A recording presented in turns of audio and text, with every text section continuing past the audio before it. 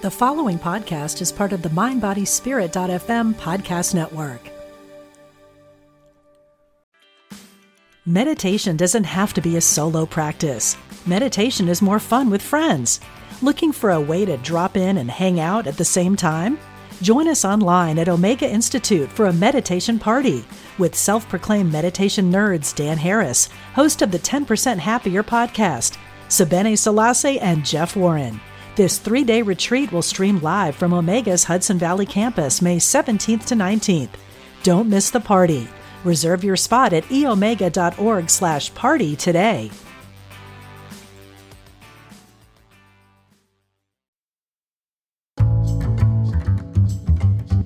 Welcome to Dropping In from Omega Institute. I'm Callie Alpert. Due to the COVID-19 pandemic, our Rhinebeck, New York campus is temporarily closed, but we're still here for you. Now, instead of dropping in on campus in real time, we're dropping into our treasure trove of audio archives to offer you talks, teachings, and practices from some of Omega's most memorable workshops and conferences. In this 35-minute clip from Omega's 2014 Women in Power Conference, social justice advocate Mallika Dutt hosts a powerful conversation on gender socialization and empowerment with activist Tony Porter and Omega co-founder Elizabeth Lesser. Mallika then leads a short visualization meant to foster independence. So put some time aside for yourself, get comfortable, make sure you're not behind the wheel, and drop in. Give me a story about the challenges and contradictions that you're still dealing with in your own lives around some of these issues. One story from you and one story from you, Elizabeth, because I think there's lots of us who are engaged in this work. There's many people who want to embark on this journey, and it's not an easy one, even at a personal level. So let's just start us off like that. Me? Oh. Men before women. So, I have 6 children, married twice. I have 4 grown children. And then I fell in love with a woman 8 years younger than me, didn't have any children. And she's like, well, what about me? I don't know. So out pops Kendall and Jade. And God has a heck of a sense of humor because I got 2 teenagers at home. I know. So the interesting thing is, when I look at the 2 of them, so my story is about the 2 of them. So Kendall, even with what I know, with all I know, and I know a lot, he can still walk me down the driveway to the car, and I would say to him, Kendall, you got it. And that's our code language for, hold everything down. I've been going now from home for about 8 days. So I had a real good you got it conversation with him before I left. You got it? And the truth of the matter is, he's 16. The truth of the matter is, he ain't got nothing. But it's like you want it for him. Even what I know, I still kind of want that aspect of manhood. And he ain't got nothing. I mean, he's a good kid. He's a good student. But you take football out of the equation and a few of those things, he ain't got nothing, right? Now, Jade, on the other hand, my daughter, who's 15 months younger than him, this sister is on it, right? Chief of police, my house, fire marshal, right? She's a softball player. I can remember she's a catcher, first base. I can remember her being behind the plate. She's about 7 years old. I was behind the fence there. She's about 7 years old, and she turned and looked at me and said, I just got stung by a bee. And she just turned right back around. She ain't no joke. And she'll be yelling to me from the porch, I got it, Dad. And I said, I know you do, Jade. And then I looked at Kendall and I said, you got it, man? So I guess what I'm saying is these notions of manhood that even as I challenge them, I trip over it. I trip over it a lot. I still trip over this. So, there's no graduation. There's no arrival. I'm no expert. That's why I said I'm here to be with the man. I don't have this down pat. I'm in my journey like everybody else.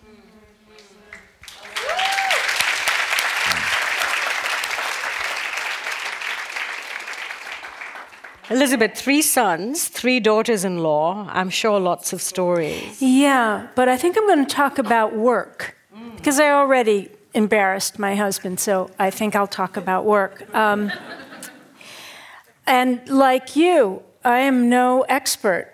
Apparently, we can see in the whole world no one's an expert, or we wouldn't still be in this mess. But I have been so tested at work in the old stories of what it means to be a woman. And one of the ways I feel women do power is in a very backhanded way. Because we're such newcomers to it, and we have been told through the myths that we should hide our powerful urges, that to be a woman, you do not look powerful, you do not act powerful, you do not speak your mind, you don't speak clearly, you get what you want through the back door, you always act nice. Now try to be a good leader who always wants to be nice. It's a terrible recipe for not being a good leader. So I would say that being a leader here at Omega and in other places where I have worked, learning to really speak my mind and to say what I want and to know that my wanting it is valid and to not try to get power through the back door, to know I deserve it, that I like your daughter Jade, I can be the fire marshal. It doesn't mean I'm less than a woman. It doesn't mean people are going to hate me. And even if they don't like me, the goal in life is not to be liked. And I think that's a real problem for women, sugar and spice and everything nice. Even though we think that's the long, distant past, it's not. So training myself to stand in what I know is so, to be true to my own voice, come what may, because I trust myself, that as a leader at work has been a real challenge and continues to be one for me. So let's stay with the question of power, because this is a perfect segue into the fact that really when we're talking about men and women, we're talking about a power equation. We're talking about a power over equation. And that power equation plays itself out at the individual level, at the relational level, at the global level, at a systemic level. I mean, it isn't just about how we treat one another as individuals. There are entire systems and structures, economic, social, political, religious, where this power then gets instituted that is then perpetrated through violence or the threat of violence, right?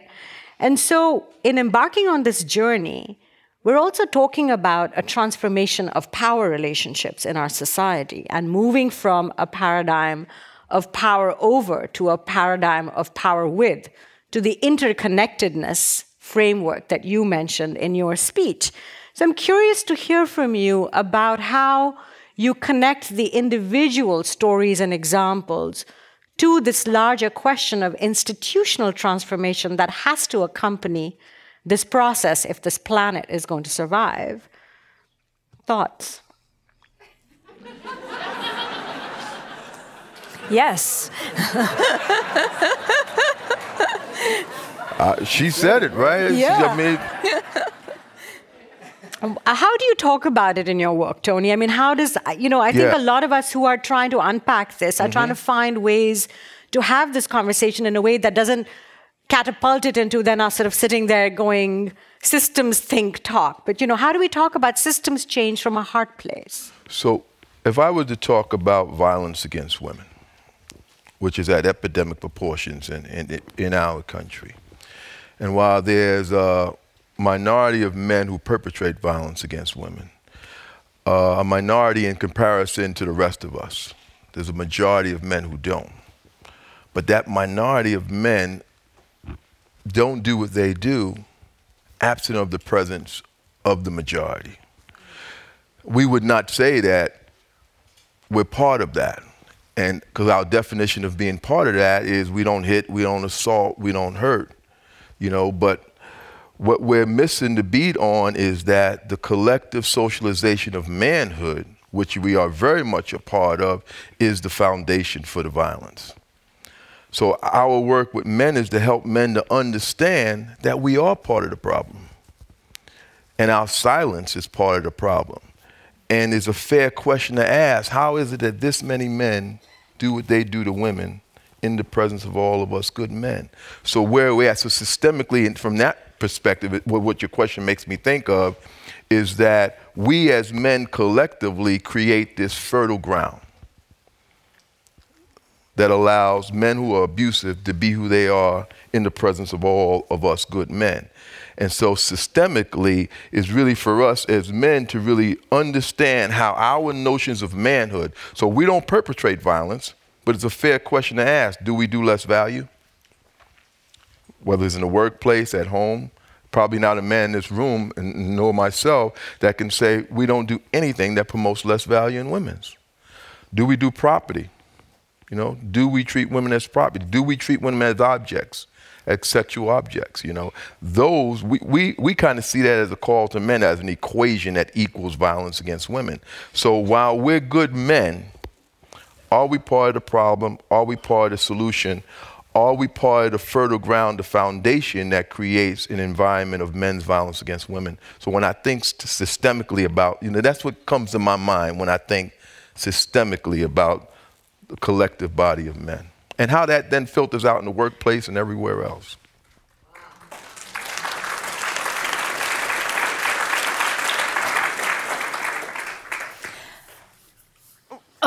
When we started Omega 37 years ago, we saw ourselves primarily as a place that works on what you're talking here, changing the world from the inside out. You change the heart of a man, and you train that man to think differently and to take a stand. And for many, many years, our main work here was changing the hearts of each individual. And over the past 10 years, we've really begun to question, is that enough? You know, I always used to think that nothing will change until each one of our consciousness changes, and to take responsibility for your own little corner of the world.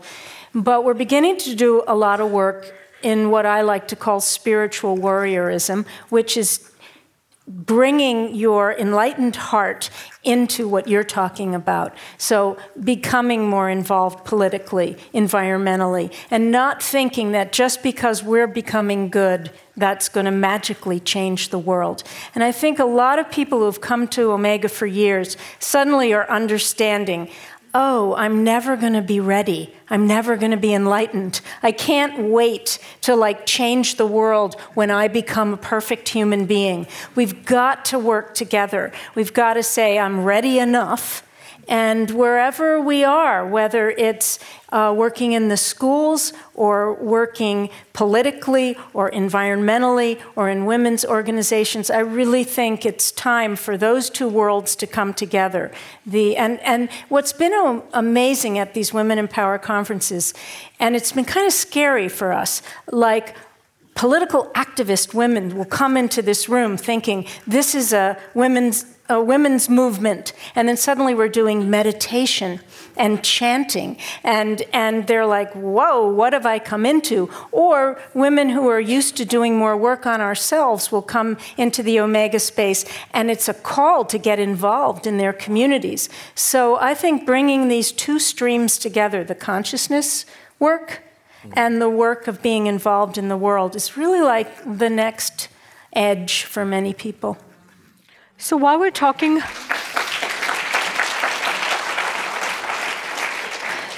so the next edge also is about maybe getting past the binaries, right? We've had this whole conversation today about men being a certain kind of way and women being a certain kind of way. And certainly many of us have been dealing with the Jungian concepts of how the masculine and the feminine reside within each of us. And then for those of us who've been engaged in sort of even deeper spiritual work, or then part of the LGBTQI community, where really these gender binaries make no sense. And so we're almost in a world where we're beyond gender, right? So it's almost like we're having this conversation at multiple levels. And so far we've talked about the man box, and the woman box, if you will, because there's really that corollary. I'd like to hear your thoughts about how we talk about the masculine and the feminine within us. Maybe, Elizabeth, you could explain that conceptually a little bit for folks who might not be familiar with that. And then also let's explore what happens when we get beyond gender. And is it possible with sex, as we are defined as men and women, and even that is changing, but is it possible for us to get to a place that is beyond gender? Well, I imagine most people in the room are aware of the way Jungian psychologists, but even before that, this idea that everyone has within him or her masculine traits and feminine traits. I mean, I studied Jungian psychology for years, and for a long time, that's really the way I saw the world, that women, of course, were the carriers of more of the feminine energy. The feminine energy being the energy that feels connected to and therefore wants to nurture all. It's an embracing energy. It's an energy that sees connections everywhere, whereas the masculine energy goes forward individually and is courageous and creates and ascends. So the feminine is embracing and the masculine is going forward. And women are more carrying of the feminine, men more of the masculine, but it's really good and healthy for women to develop a little bit of their masculine and men a little of their feminine. And for a long time, I really saw the world that way, and I really don't know if I see the world that way anymore. I wonder now if it's even helpful to call certain human qualities, the quality of love, the quality of compassion, the quality of nurturing. I don't know if we should even call that feminine anymore. I don't know if we should call the quality of moving forward, exploring, protecting, masculine anymore. I know that I have a highly developed feminine, if we want to go back to calling it that. I don't know if it's because of my hormones and my biology or how much of it is nature, nurture. As the world evolves, I am really questioning whether it's helpful to call certain qualities feminine and certain qualities masculine. I kind of don't know anymore after many, many years of really living within that way of seeing things. Yeah, that's really helpful. Tony, do you want to talk about that? Well, no, I can't talk about it the way Elizabeth did. The thing that does resonate for me, I mean, when we talk about the man box, we say, heterosexism, homophobia is the glue that keeps it together. We really believe that. But at the same time, as you asked... Why do you think, explain that? So when we say men are in this box, right? And what's holding this box together is our fear of being outside the box. And being outside the box is where we define the box. While gay men have privileges in that box, the box is most popular with heterosexual men. And just as this box creates an environment of violence and denigration and dehumanization against women, it does the same thing to gay men, while at the same time they still do get benefits from it. But so it's heterosexism that kind of keeps it together, and the fear of being perceived as gay that keeps men who really don't want to do this anymore, don't want to be bothered with this here. But there's that fear, that anxiety of how we would be treated by each other if we chose to step away from that box. But what I'm finding is more and more men finding comfortability stepping away from that box. So when you ask the question, is it possible? I always think about the fact that we're having this conversation tells me it's possible. We're having a conversation where there's a woman of color, I'm assuming a white woman, and an African-American man on the stage. And this audience is mostly white folks. There was a time we would ask the question, would that be possible? Right? Well, we're here today. There was a time where we all be smoking cigarettes too. right? Did y'all ever used to smoke in here, by the way? No. No, good. But is it possible? I did. All right. I'm just saying in the 2 years place, ago. not whether folks smoke. I'm just saying in the place.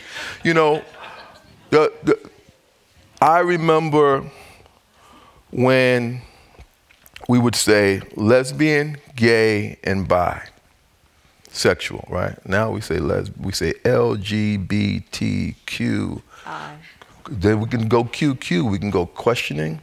Yeah. Queer, right? Yeah, I've lost track of the alphabet myself. And why we're losing track of it is because more and more people are claiming their humanity, right? Yeah. So we're doing it. It's happening. It's happening. So the place we may want to be may not happen in my lifetime, but I've sure seen a tremendous amount of change in my lifetime. Yeah. You know what I've loved about the marriage movements? What it's kind of moved the conversation away from sex and into love, because you can keep having sex with your same-sex partner, whether you get married or not. But the marriage thing is just showing this is love. These are people who want to love, and it's changing.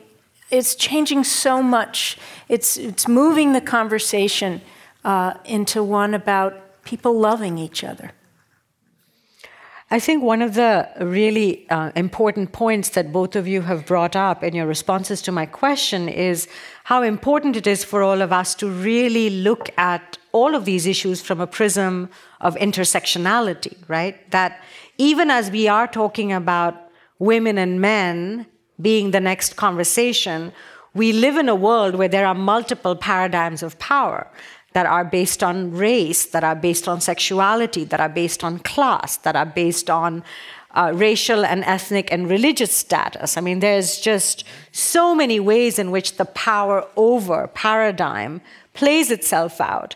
And so I want to sort of have the last question that we end our conversation with, I'm just being mindful of the time that we have, to explore with you how in the work that you do in your respective spheres and spaces, have you experienced this intersectional lens? I mean, certainly in the United States right now, Ferguson has been a flashpoint for us to really understand the ways in which the criminal justice system and the treatment of African American communities, which for a very long time has been a problem, but there is a way in which it has catapulted into our national consciousness, perhaps long, long overdue, right?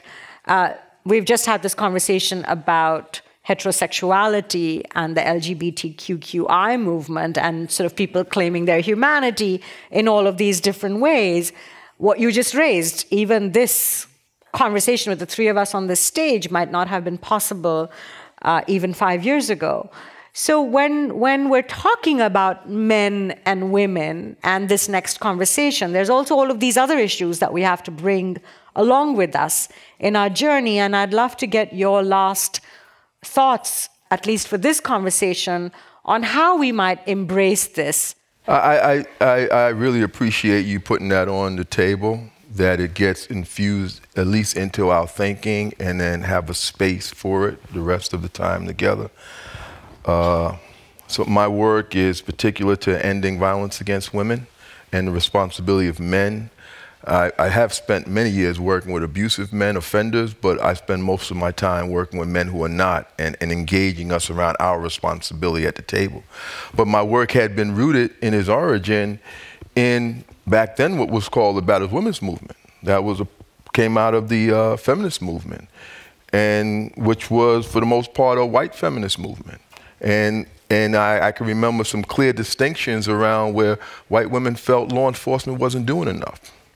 Women of color felt they was going to do too much. There was a clear, disconnect right there. There was issues around policing when you talk about Ferguson, right? So there's the need for law enforcement to do their job, right? And then there's the concerns about what that may look like. I was with folks today having a conversation. The conversation was around women of color and their experiences And deeply rooted in their experiences are their sons, their children. And when we're talking here, particularly their sons, as when we speak of Ferguson and those things. So when you look at non-Christian women, immigrant women, women of color, financially poor women from whatever group, when you start talking about multiple forms of oppression that they're experiencing. And in the socialization of manhood to begin with, there's a less value of women. And then when you add on the layers of group oppression, the value lessens, which is why women of color, financially poor women, experience violence at 33% higher than white middle-class, middle-aged Christian women. There's a reason for that. And it's not necessarily because the men in their communities are more violent. It has a lot more to do that we as a society, as our value lessens in them, the incidence of violence increases. We believe at a call to men. So we have this Violence Against Women's Act, and when we put all forms of violence together, our wording is ending violence against women. That's the generic way of saying it. We tend to say ending violence against all women. Now, we know we mean all when we say ending violence against women, but we don't believe we're at a place yet in society where that word all cannot be included, because we don't think of the Hmong women in Milwaukee unless we say all. We don't think of the tribal women in Klamath Falls, Oregon until we say all, or the Mexican women in South Padre Island until we say all. So we believe that word all needs to be there. And for us in our work, that then means that we got to work with all men, because we have to work with the men they love, right? So the intersections of oppression is dear to me. So I appreciate you ensuring that it gets in this conversation before we leave this room. Thank you. Elizabeth, we'll close this conversation with you, and then we'll transition into the last part of the evening. Well, start this way. About maybe 6 or 7 Women in Power conferences ago, I thought, when we're in this homogeneous group of people working on the same issues, we begin to think, we're so open-minded. We don't otherize anyone. It's easy to think that way when you just hang around the same people. So I decided I was going to invite onto the stage I wanted to have women who were pro-life come to the conference, because here's a bunch of progressive women. What's the group of people they feel the most out of sorts with? It's not going to be women of different colors or different sexual orientations. It's going to be women who are on the other side of the abortion issue. And so I found this group of women from Boston who actually were leaders of Planned Parenthood and NARAL and other choice organizations who had been meeting for years with women who were in the archdiocese and pro-life organizations. And they'd actually been trying to just come together and be human beings together. Not try to change each other's minds, but to respect each other across an enormous gulf.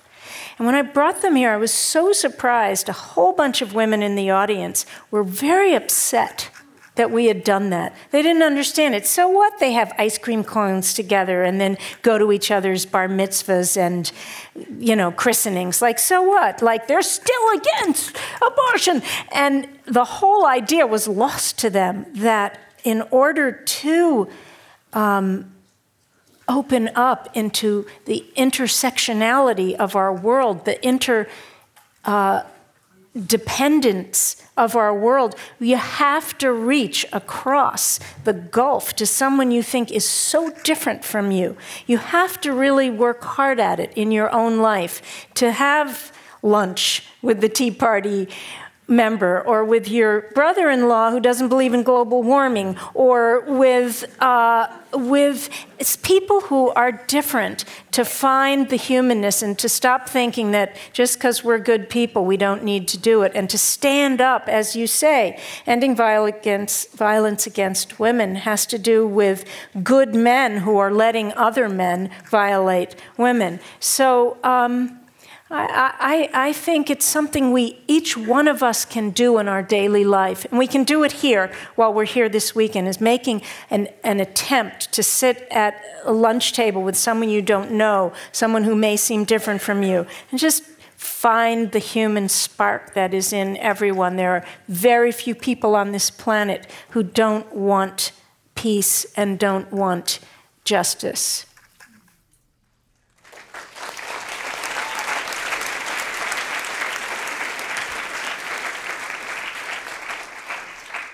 So we're going to shift gears a little bit from this conversation to actually moving into a collective meditation together to really bring ourselves into this space, into this beautiful community at Omega, and really prepare ourselves for the remaining time that we have together.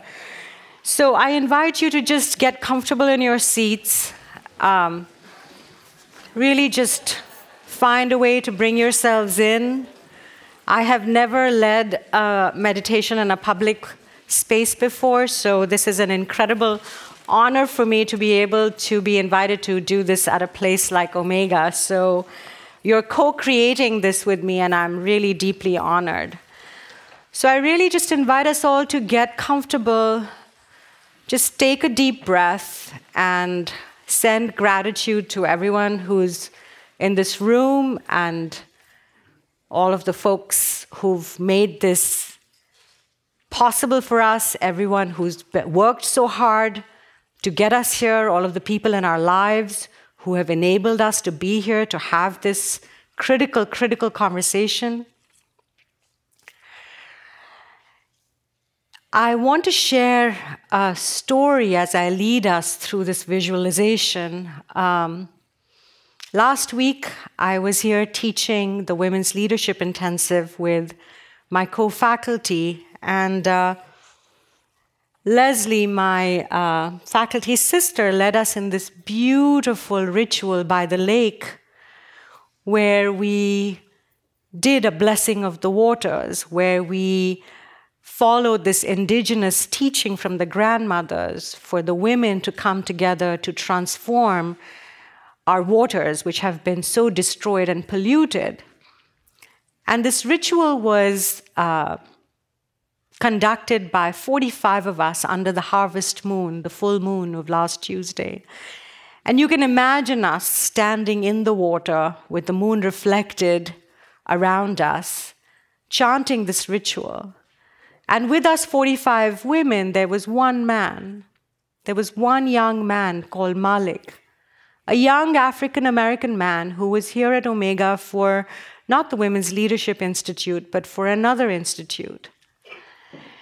And this man was so honored and so pleased and so proud to hold the space for us 45 women.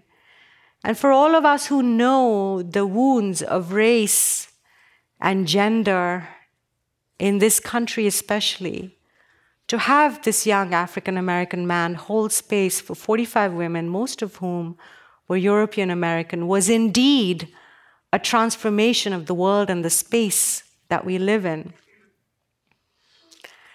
And I invite us to open our hearts to that spirit of embodiment and transformation that was with us by that lake last Tuesday, and invite us into creating a field of our own for this time that we have together. A field that, as Rumi says, is out beyond ideas of wrongdoing and right-doing. Out beyond ideas of wrongdoing and right-doing, there is a field. I'll meet you there. When the soul lies down in that grass, the world is too full to talk about ideas, language. Even the phrase each other doesn't make any sense. And so in this field, I invite our full selves, our fearful selves, our scared selves, our shy selves, our terrified selves, our happy selves, our joyful selves, our magical selves, our creative selves, our full selves. Without judgment, let us enter this field together and let us invite all beings into that field. And let us understand that we are manifesting a world where we live in this interconnected way, this world that we all so deeply desire. And let us commit to creating that space and that time together with Malik, his wife, and his child, and all of our loved ones, part of that conversation. And now I just invite us to be silent for a moment and imagine this field that we are all in together.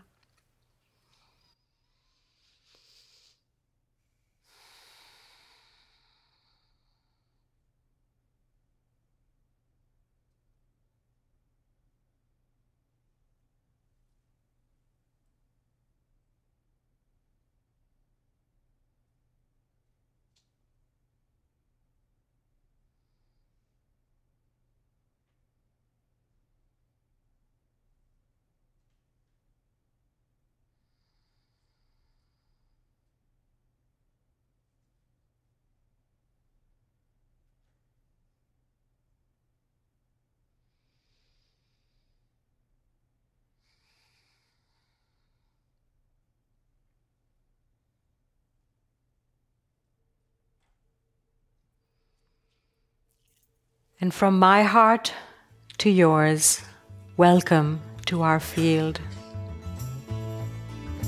Thank you all so much. Thanks for dropping in with us. If you enjoyed today's episode, please check out our many online learning opportunities featuring more of your favorite teachers and thought leaders. Visit the Learn Online section on eomega.org for more information. Dropping In is made possible in part by the support of Omega's members.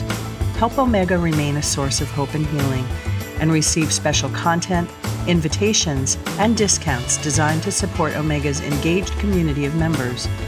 Visit eomega.org/membership today.